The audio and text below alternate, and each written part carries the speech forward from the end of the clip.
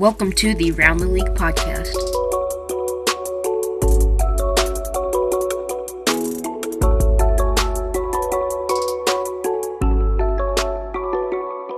Hello everyone, welcome to the Round the League podcast. I'm your host Bryant, and this is your podcast for everything sports. You can find this podcast on all of your favorite podcast platforms at the Round the League podcast and on YouTube at B-Man Films. So let's go ahead and get into it, starting off with the Super Bowl. So for tonight's Super Bowl, we have the Kansas City Chiefs and the Tampa Bay Buccaneers.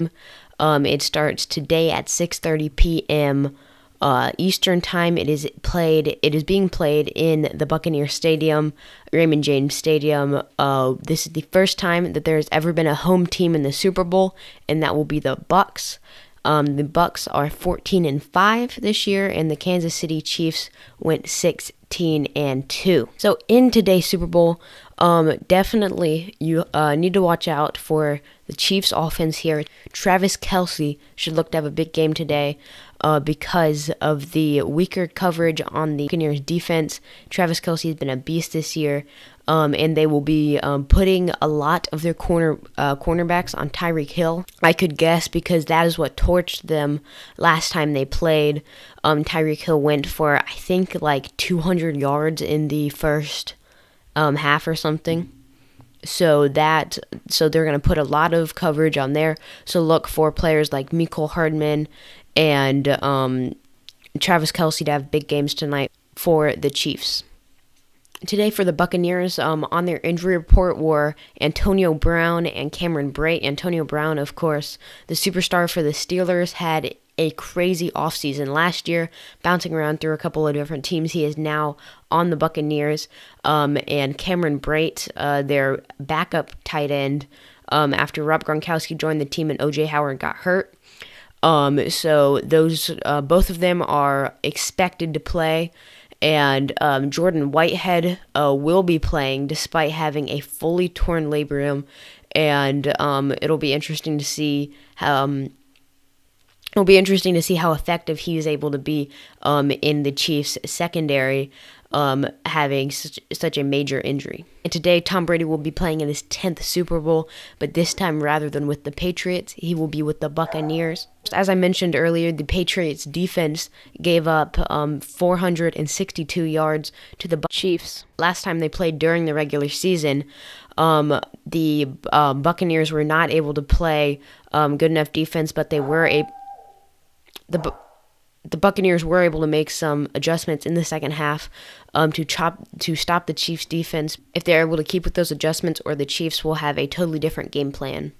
Look for Leonard Fournette to be a huge part of this game, as he is the starting running back for the Chiefs.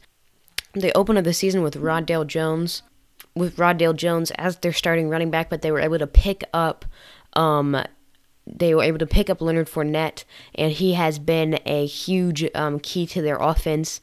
He averaged 104 yards through the past couple of playoff games, so he will be a huge key if Tampa Bay wants to win this game. And for the Chiefs, they will be without a coach. Britt Reed, who is Andy Reid, the head coach of the Chiefs' son, he will not be in the game after being in a car accident on Thursday night. And a huge COVID scare for the Chiefs, as one of the team barbers took, I think it was 5 tests, and they all came back negative. And then he tests one day and then starts cutting people's hair. And that test came back negative, or it came back positive. So he had to be pulled off in the middle of a haircut of Daniel Kilgore, who is one of the offensive linemen. He had also cut Demarcus Robinson's hair, and that could have been a huge scare for the Chiefs, as he was scheduled to cut 20 other players' hair, including Patrick Mahomes. So if they weren't able to pull him out, that could have been huge for the Chiefs, and they almost had to delay the game.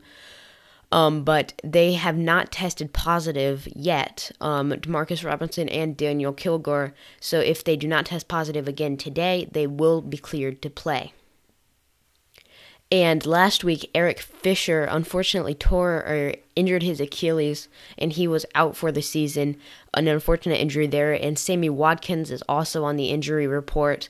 as he has not played he has not played at all in the playoffs, and he didn't play in Week 17 either.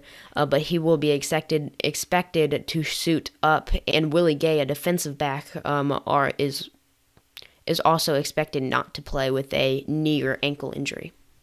And Patrick Mahomes did battle turf toe during the playoffs, and he will have he will have surgery after the season. So that could possibly affect his mobility and being able to make the plays that he is famous for. So it'll be interesting to see if this strong Bills defensive front will be able to get some pressure on him if he's not able to be as mobile as he would, or as he and the Chiefs might hope. But that is it for the Super Bowl. I will finish off by making my pick, and I will pick that the Kansas City Chiefs will win the Super Bowl tonight in a good, close game against the Buccaneers, but I think the Chiefs will get it done, and that is all. A big key for this game is going to be the trenches. If the Chiefs are able to get pressure like the Packers did on Tom Brady, he is not very mobile, so they are able to make him force throws and make plays that he doesn't want to, as evidenced by how the Packers getting pressure on the quarterback were able to make him throw 3 picks. And then also the Chiefs being down a couple linemen. If the strong front from the Buccaneers are able to penetrate with Mahomes' injury, who knows what kind of effects that could have on this game. Now some huge news coming out of the sports gaming world, which is something that I've yet to talk about.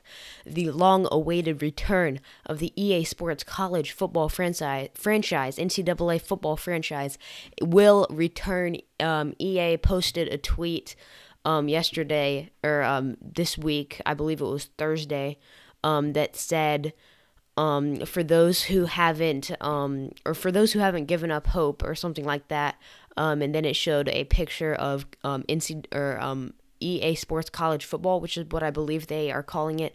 They have dropped all contracts and stuff with the NCAA, and they went on to. And the EA signed a contract with a team, or with a company called CMC, I think, something like that, that has all the rights and stuff with the NCAA teams, but they have nothing yet for the players. So there will not be any player likeness in the game yet. It looks like there will be generic people, but unlike what they did last time, where they had an example was like during the game, Tim Tebow, I think, was the quarterback at Florida during one of the games, or a couple of the games, and they had quarterback number 15, same height, same weight, threw left-handed, so he looked exactly like Tim Tebow, and they were actually able to go into the game file and determine that they had actually called him Tim Tebow. And that is the whole thing that happened with EA using the image and likeness of college players with the Ed O'Brien case, who was a UCLA basketball player who settled that, ending the franchise in 2014. So there will be like, if Alabama's quarterback is, say, Mac Jones from this year, who is number 10, I don't know, he's not extremely fast, but can throw very well. It could be a number 5 quarterback. He is shorter than Mac Jones, heavier than Mac Jones. I don't know, could really fast, but can't throw very well, or something like that. So it'll be not at all like the players avoiding any lawsuit until they're able to get the name, image, and likeness of these players. Which the game will not be coming out this year. Look for it to come out next 2 or 3 years, which is still great. But since it won't be coming out soon, that could give them time to whenever this name, image, and likeness, these laws pass in the different states, for them to be able to use the name, image, and likeness. And so far, what we know is, so it will not be players, but it will be teams, and there will be, I believe, 100 teams, so almost all of the FBS teams, definitely all of the biggest FBS teams, and the college licensing and the company that they signed the contract with was actually CLC, Collegiate Licensing Company, so it'll have all the teams, all the conferences, but just not the players. And now for a little bit of MLB news, there is a proposal for there to be a shorter season. I think it was 154 games as opposed to 162, that would still give the players their full salary, but the MLB said no to that. And the spring training players will be having to report for spring training very soon. And we will look to have the NBA kick off just before or at the beginning of April as usual. And oh no, the NBA, they're trying to hold an All-Star game. I have no idea what they're doing here. All-Star games are a lot of fun, and as I said, I really wished that the NFL would have held their... I really wish the NFL would have held the Pro Bowl, but they just can't at this time. As fun as it is to see, it's just not going to be able to happen with so many things being able to go to lockdown and this and that the All-Star game can't be a priority right now. I think it should just be a priority to try and get through the season with the least amount of people getting the virus. So that has caused a lot of controversy, but I personally think that they shouldn't. Even though I love watching All-Star games and they're a lot of fun, I just don't think that's the right move for the NBA. And then moving into some college football recruiting, as the whole recruiting is not over for this season, but National Signing Day was just the other day. And now I'm going to go through the top schools, starting off with Alabama getting the number 1 recruiting class. This has been deemed the greatest recruiting class of all time, as they signed like 6 or 7, I think, of the ESPN's top 300 players, which is insane. They got 7 5-stars, 16 4-stars, 4 3-stars, and no 2-stars. Then Ohio State coming in second with 5 5-stars, 13 4-stars, 3 3-stars. And then number 3 is Georgia, coming in with 4 5-stars, 11 4-stars, and 5 3-stars. And then 4 is LSU with 2 5-stars, 15 4-stars, and 5 3-stars. Clemson gets 3 5-stars, 14 4-stars, and 2 3-stars to round out the top 10. Aside from that, Oregon at 6, Texas A&M had a strong class at 7, and USC at 8. So that's about it for National Signing Day. There was also the Senior Bowl that took place just a couple of days ago, and that was a big time for a lot of the players that were not able to, that either opted out or that opted out for them to be able to come back and play and be able to show NFL scouts why they are or why they should be rated much higher than they are. And the NFL Combine will be coming up soon, and a lot of team workouts with NFL scouts will be coming up soon, so we'll be able to get to see players like Trevor Lawrence, Justin Fields, Devontae Smith. All of those guys will start to be able to work out, and then, of course, go to the Combine, and we'll get to see how they do there, and then the draft coming up after that. But that about wraps it up for this week's edition of the Around the League podcast. I hope you guys enjoyed.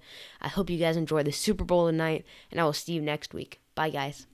Thanks for tuning in to the Around the League podcast. You can tune in next Sunday for another episode.